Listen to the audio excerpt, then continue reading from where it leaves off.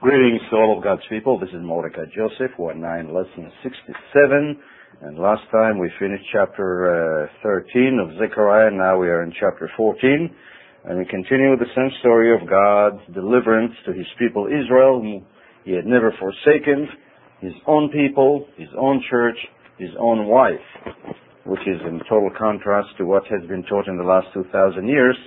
And many of God's people have been deceived by that, and to this very day, the overwhelming majority of them believe in the deception and the lie that has been taught by the counterfeit church 2,000 years ago, at least beginning around that time.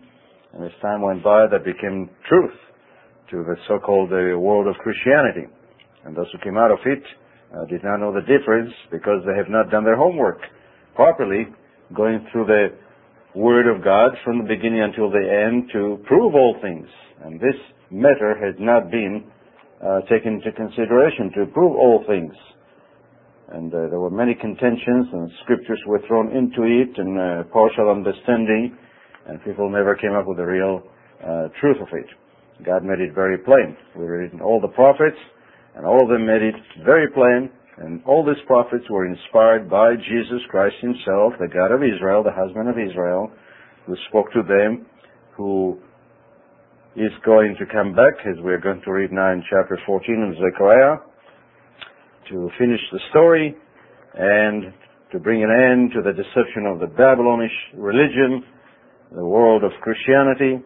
This is what Babylon is all about, mainly speaking about that and all the other offshoots that came from it as time went by in the past, basically 4,500 years after the flood.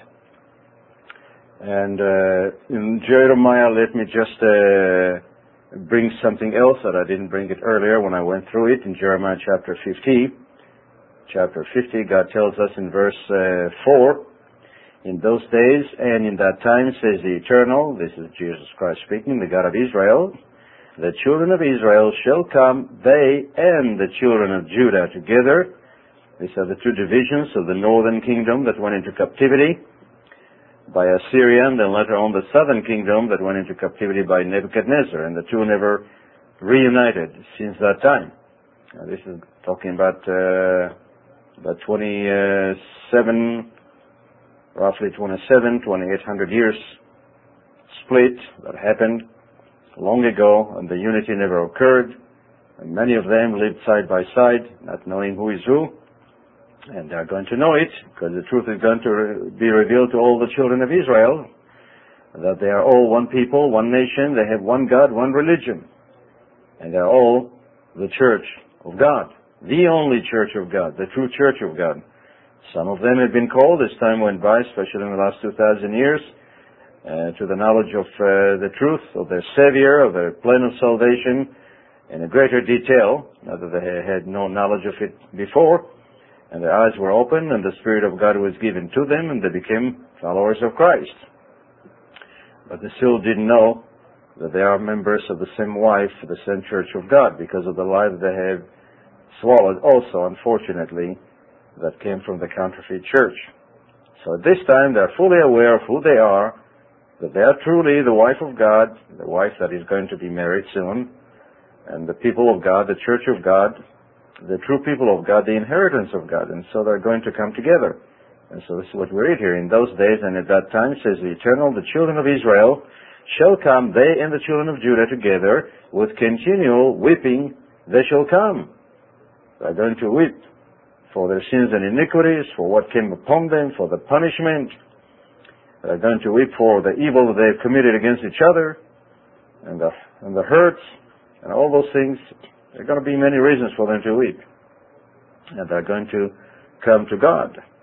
No more stiff upper-lipped Ephraimite, the head of the northern kingdom, and no more the rebellion on the part of the house of Judah, where the majority of them are not even religious, and all the rest of them, as religious as they may be, they have rejected their Savior, the Maker, the Creator, the husband, the one who became the anointed Savior, and has always been that way, but revealed himself in the flesh, lived among them, and he was rejected by them.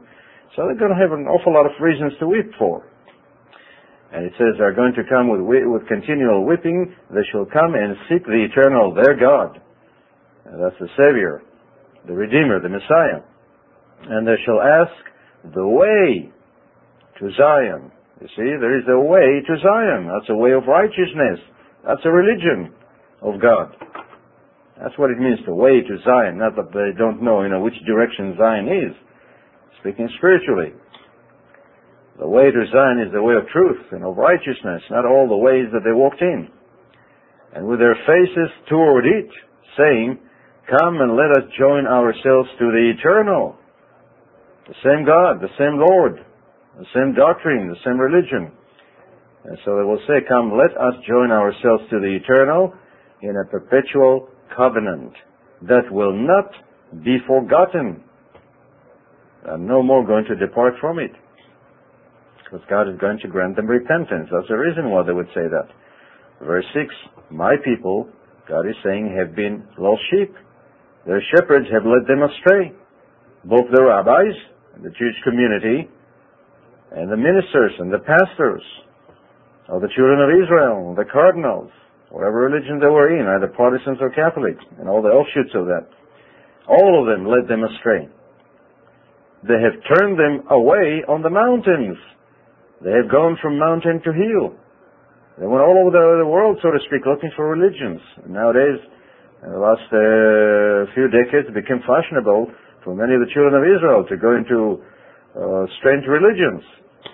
Some of them go to the gurus in India and go here and go there and come up with their own new religions. And that's the result of what the shepherds have done to them, the shepherds of Israel. And so it says they have gone from mountain to hill, and they have forgotten the resting place. And the resting place is God, and His truth, and His Torah, and His religion, and the Savior, and the Maker, and the Ruler. That's the resting place. And so God is going to deliver them, because He's never going to forget them. He's never going to abandon them. As we read in Psalm 94 and verse 14, for the eternal will not, no matter what lies have been taught. The false shepherds of Israel, on both sides of two kingdoms, told them that if you do not walk with God, you're all going to hell. They lied to them. And so God said very plainly, verse 14, for the eternal will not cast off His people, nor will He forsake His inheritance. Because these are His people, and that's His inheritance. And He's not going to do it. And the rabbis lied to them. And the ministers of Israel lied to them. And so the majority of the children of Israel are not even religious, because they just got fed up with all these lies. And they found no meaning in that religion. And now God is going to come and He's going to take His sheep back. He is the great shepherd. And He's going to bring them back to Himself. And He's going to atone for their sins, cleanse them, purge them, purify them. And He's going to do as He said, I will build my church, because the shepherds of Israel have scattered them and made them, sent them in all directions, and they became a ruin. And that's the reason Christ said, I'm going to build my church. I'm going to build my wife, Israel. He came to His own. That's the people He's talking about. But the unlearned came and twisted everything to their own destruction. And people followed in those lies. And that's why God says, come out of Babylon, because you are drinking of the wrath, of the wine of the wrath of the fornications of the great whore and the harlots. You have to come out of it. And God is going to bring them deliverance. So here we are getting to a closure, in essence, at least in terms of the Hebrew Scriptures, and the coming of the Messiah, the deliverer of Israel, is going to put an end to all of that. And so we read in Zechariah chapter 14 and verse 1. Behold, the day of the eternal is coming, and your spoil will be divided in your midst, speaking about Jerusalem, because all the nations of the earth are going to gather against her, but also because of the punishment God is going to bring on His people Judah, the last punishment. because the majority of them are rebellious. Verse 2, for I will gather. God is going to be the one behind it. There is no conspiracy here. The people who are looking for conspiracies are the people who do not know the Word of God as they should. And their faith is not in God, and their obedience is not in God, but in their own fabrications, their own ideas. They don't understand the very plain consequences that God told us about. You obey my voice and commandments, I'm going to give you peace. And even favor in the sight of the enemies. But if you don't, all those things will come upon you. So instead of looking at all those things and coming to repentance and walking with God, they're looking for conspiracies and taking arms and trying to defend themselves. And so in verse 2 we read what God is saying, for I will gather all the nations to battle against Jerusalem. The city shall be taken, because God is going to do it. The houses rifled, in other words, plundered, and the women ravished. That's unfortunately what people do in war. And God is going to allow all that because of the evil of His people. And half the city shall go into captivity, but the remnant of the people shall not be cut off from the city. A lot of them who are, whatever misunderstanding they have of the Word of God, and not knowledge of the Savior and all that, still they're trying to walk in righteousness, and they're obedient to God, and they keep the Sabbath and the holy days and the laws of God to the degree they understand. And of course, because of the confusion that entered into the religion by the rabbis, they're doing that too. But then they're not too responsible for it, because they think, well, that's from God too.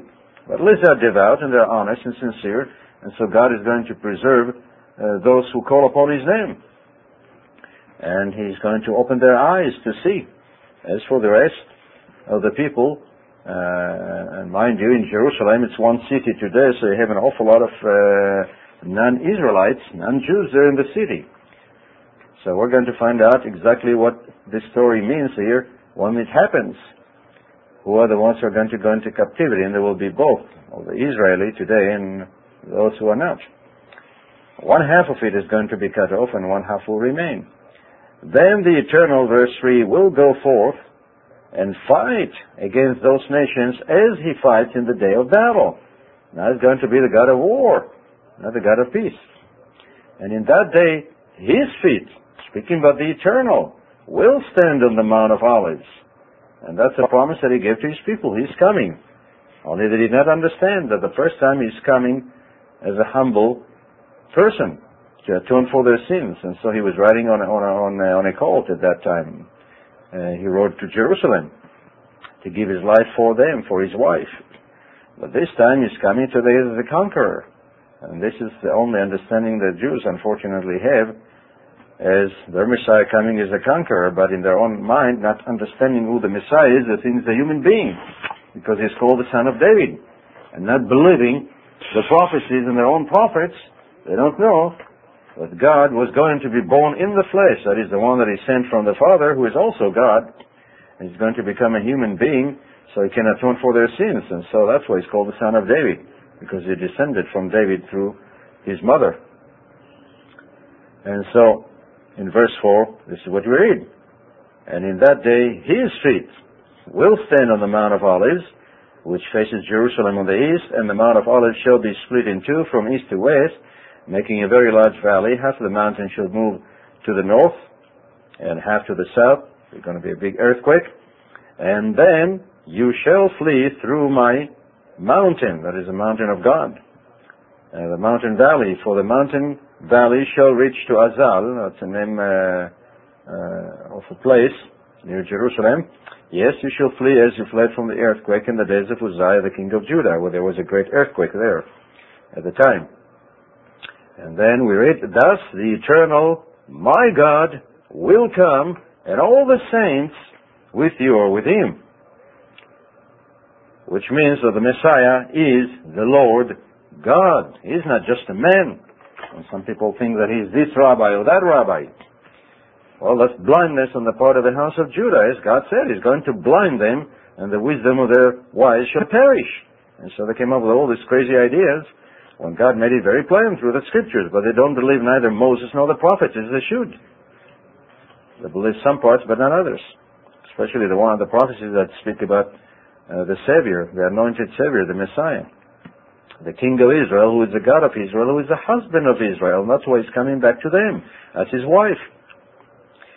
And it shall come to pass in verse 6, in that day that there will be no light. The lights will diminish. It shall be one day. In other words, because of all the confusion and commotion and all that, and earthquakes and volcanoes and everything else, the atmosphere is not going to be clear, and you're not going to be able to see the sun properly.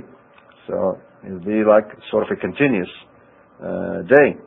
And it shall be one day which is known to the Eternal, neither day nor night.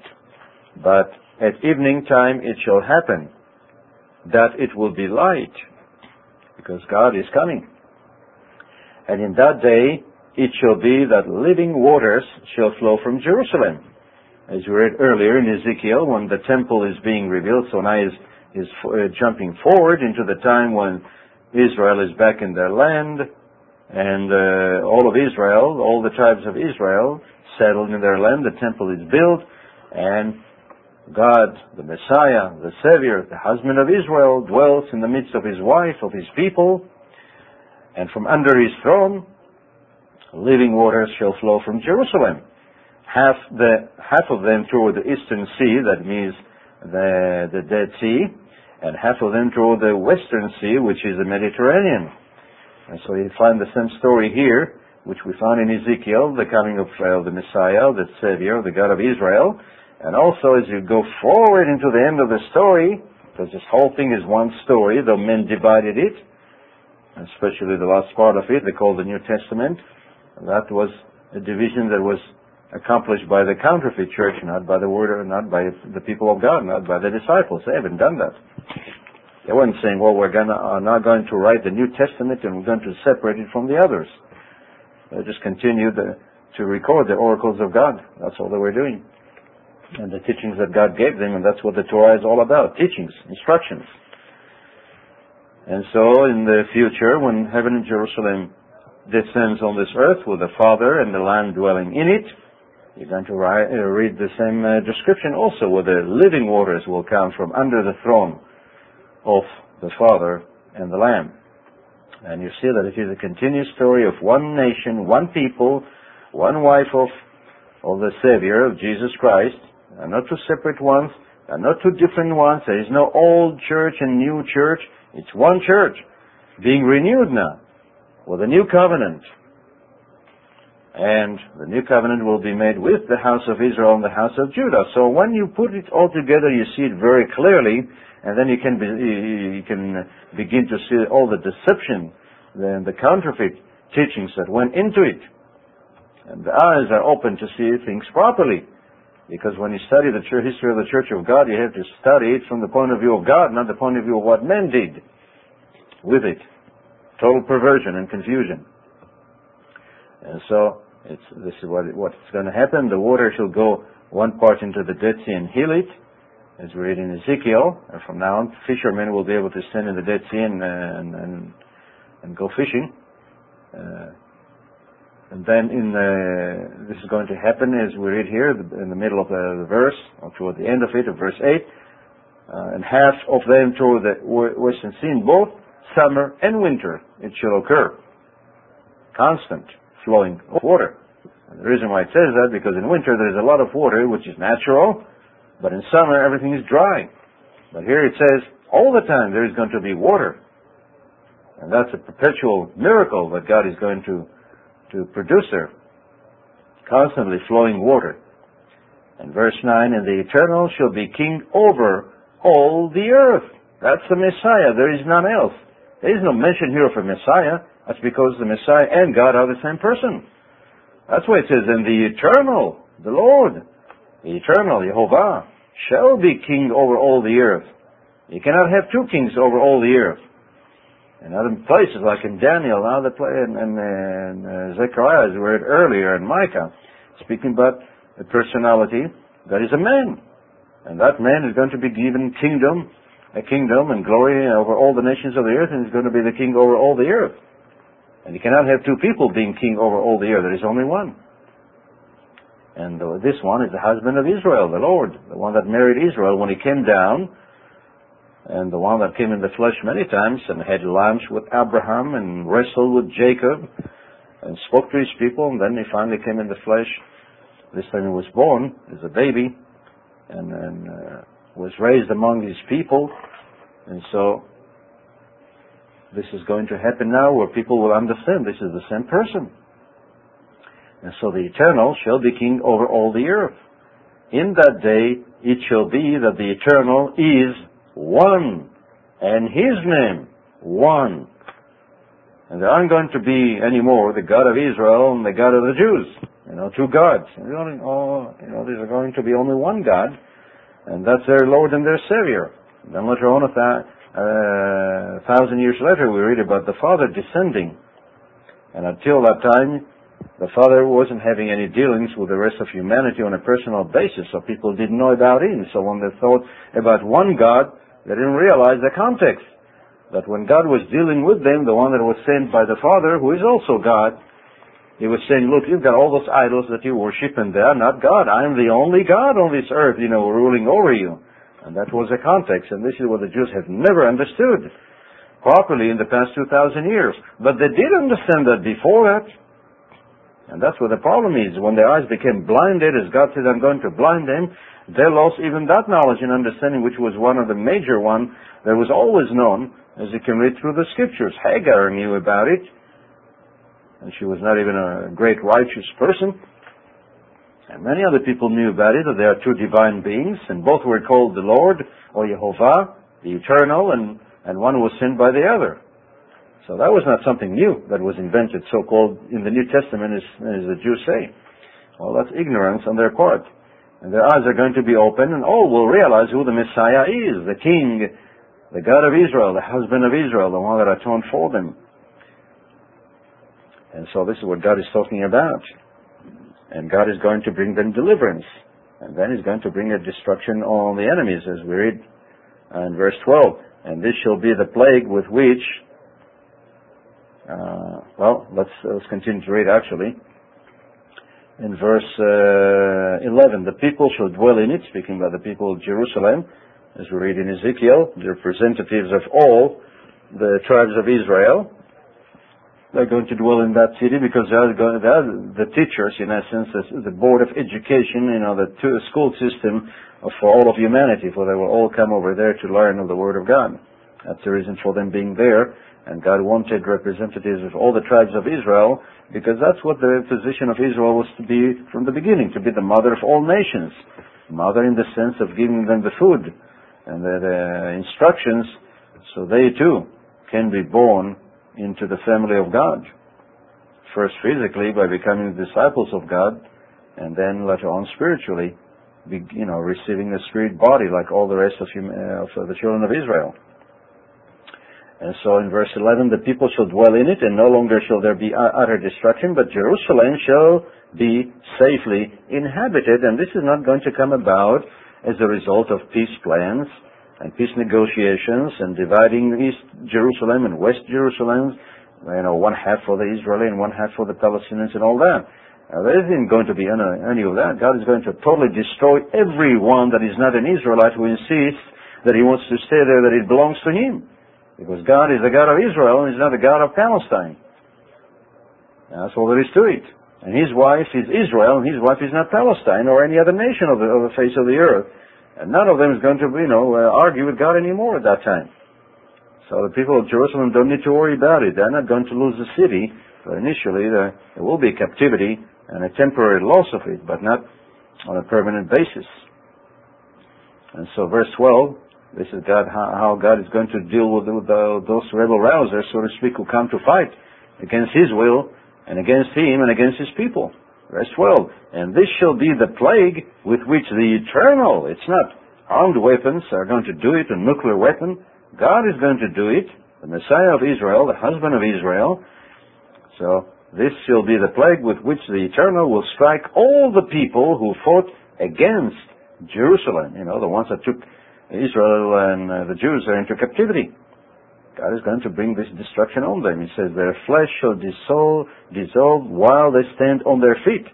Just like the The nuclear bomb that was dropped on Hiroshima and Nagasaki, that's what happened to them. So God is going to zap them, as we say in the vernacular in English.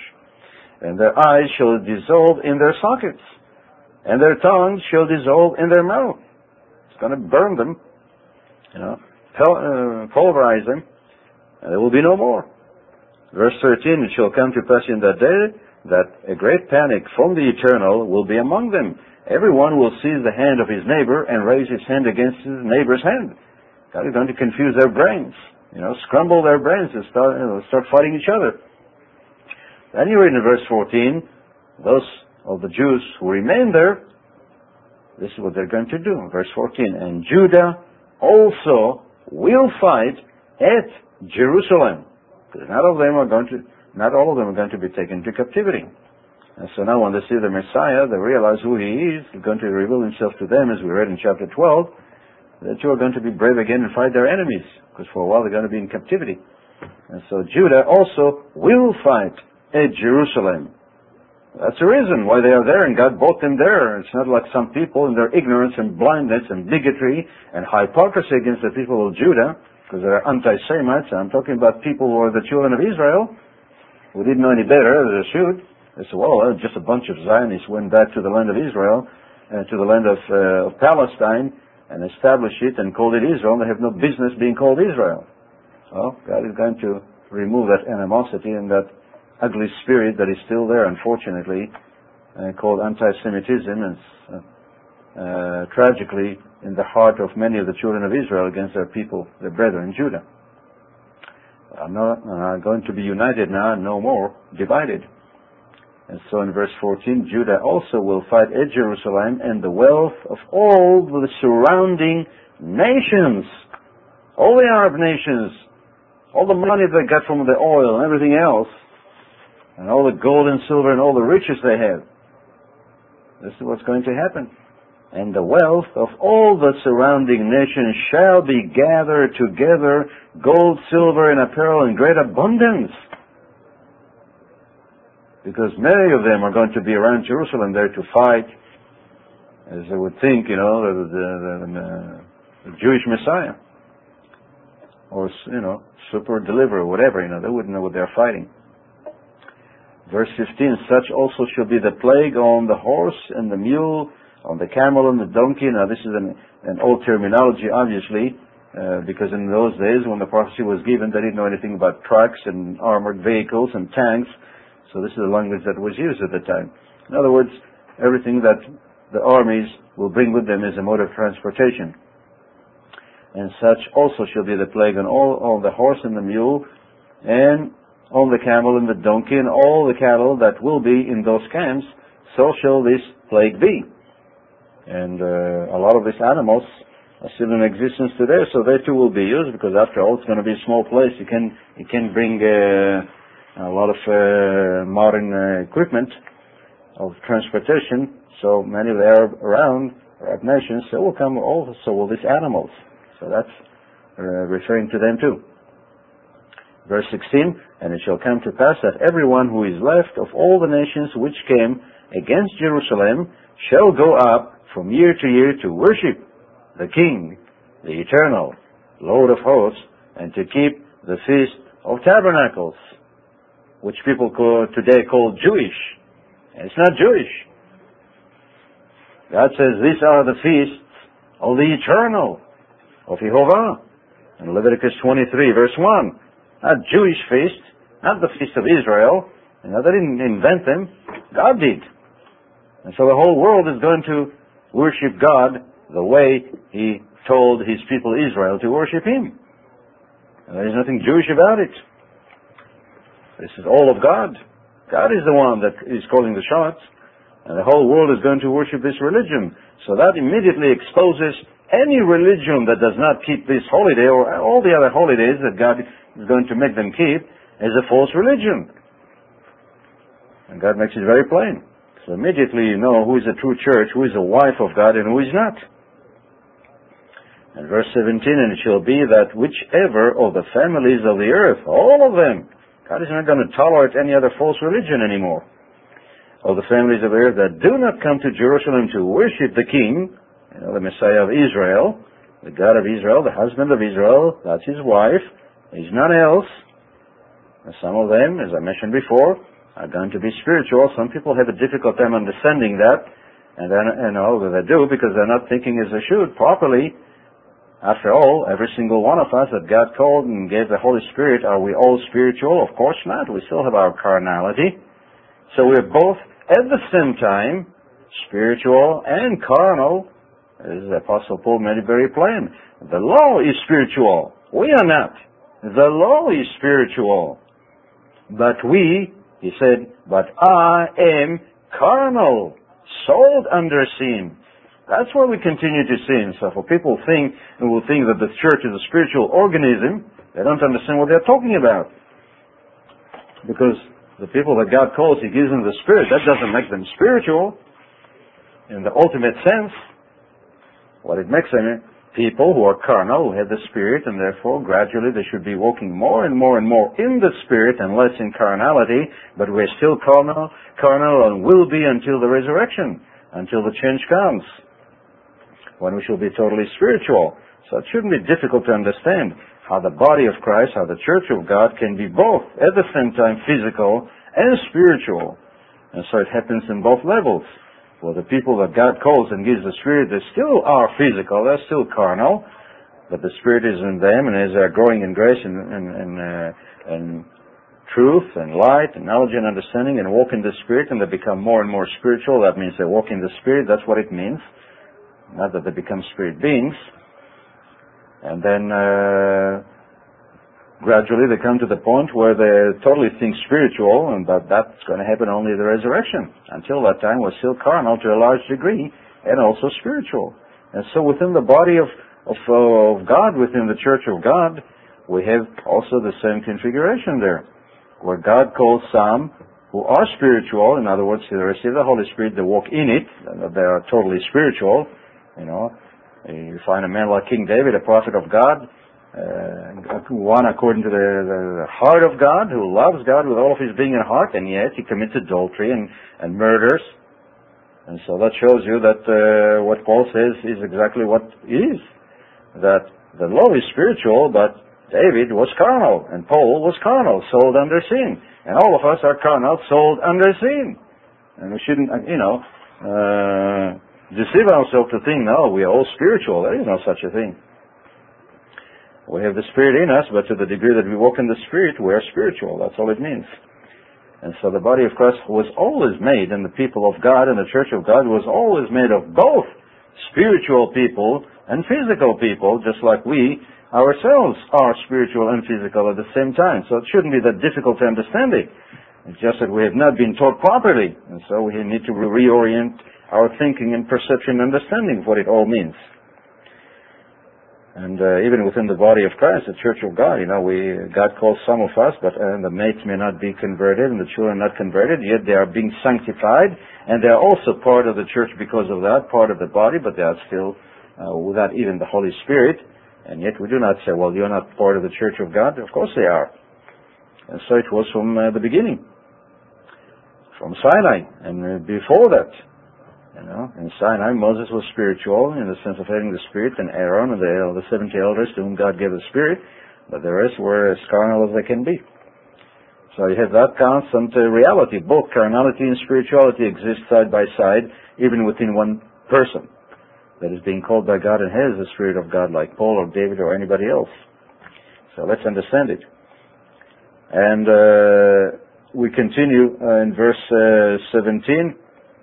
Again, as we read it again, and it shall be that whichever of the families of the earth do not come up to Jerusalem to worship the King, they're going to worship Him according to His way, His religion, not Judaism or Christianity or Muslim or Buddhism or anything else, but His way, the pure religion that He gave to the fathers, not the one that became altered and perverted and twisted by both houses of Israel and by other nations who knew even much less.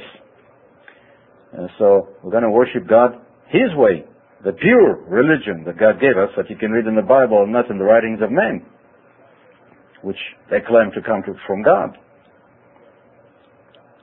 And so That says the people that were not going to do it, any of the family that is not going to worship the Lord of hosts, on them there will be no rain. Well, you have no rain, you have no food. You have no food, you die. So, you don't argue too much with God when you're in that state. And they will know that God is withholding the rain. In verse 18, if the family of Egypt, God gives us an example about a nation that is going to be rebellious, because for many centuries it was in a false religion, which they think is a true religion, has a false Messiah, which they think is a true Messiah. And of course, if you hear it today, they'll kill you for it. But God says He's going to show them. That's the greatest nation in the Middle East of the Muslim nations, Egypt. And so the family of Egypt will not come up and enter in. They shall have no rain. And they shall receive the plague on top of that, which the Lord will strike the nations who do not come up to keep the Feast of Tabernacles. So you're not going to find, people who call themselves Muslims and having another religion and having their own holidays and all whatever. They're all going to worship God according to His word, which He gave to the fathers, to His wife in Sinai. And it's not going to be that they're going to keep the Jewish feast or the Jewish Sabbath or the Jewish, Yom Kippur or Feast of Tabernacle or whatever, or Sukkot or Rosh Hashanah. They're going to keep the feast of the Eternal. And they would know that He's the one speaking. Verse 19, this shall be the punishment of Egypt and the punishment of all the nations that do not come to keep the feast of Sukkot. And God makes it very plain, and He repeats it several times, so everybody gets the point. 3 times. Verse 16, and verse 19, twice, and then in verse 18 also. 3 times He mentions that, and that makes it very complete. And in verse 20, in that day, holiness to the Eternal, that is holiness to Jehovah, shall be engraved on the bells of the horses. The pots in the Lord's house shall be like the bowls before the altar.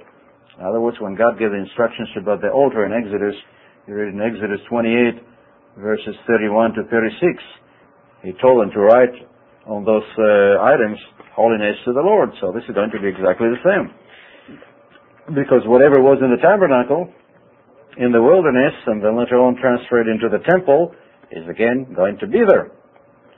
And all those things are going to be for the sacrificial rituals that people think with great contempt, well, that's old stuff, all done away with. Paul never taught that. And so we read now in verse 21, yes, every part in Jerusalem and Judah, God makes a point here, Jerusalem and Judah, because Judah is going to be right nearby there. Near Jerusalem, if you go through the configuration of the tribes of Israel and their placement in the future, Jerusalem will be next to, the portion of the city where all the tribes of Israel are going to dwell in, and the center will be the city, Jerusalem, and Judah, the tribe of Judah, will be right next to it. While on the other side, where the portion of the priests will be and the temple in it, on that side Benjamin will be, which is toward the north. And Judah will be toward the south, and that's where Jerusalem will be. The two will be divided. In other words, the temple is not going to be in the city, because God is going to dwell, the Lord, the Savior, the Maker, the Ruler, the Husband of Israel, is going to dwell in the temple, not in Jerusalem. In Jerusalem, the tribes of Israel will be, and all the nations of the earth will be allowed into the city, but not into the temple, because that's only for the wife of God, for the children of Israel. And so it is on the other side. So it's going to be different than it has been all this time. Many people don't realize that. And so it says, yes, every part in Jerusalem and Judah shall be holiness to the Eternal of hosts. Everyone who sacrifices shall come and take them and cook in them.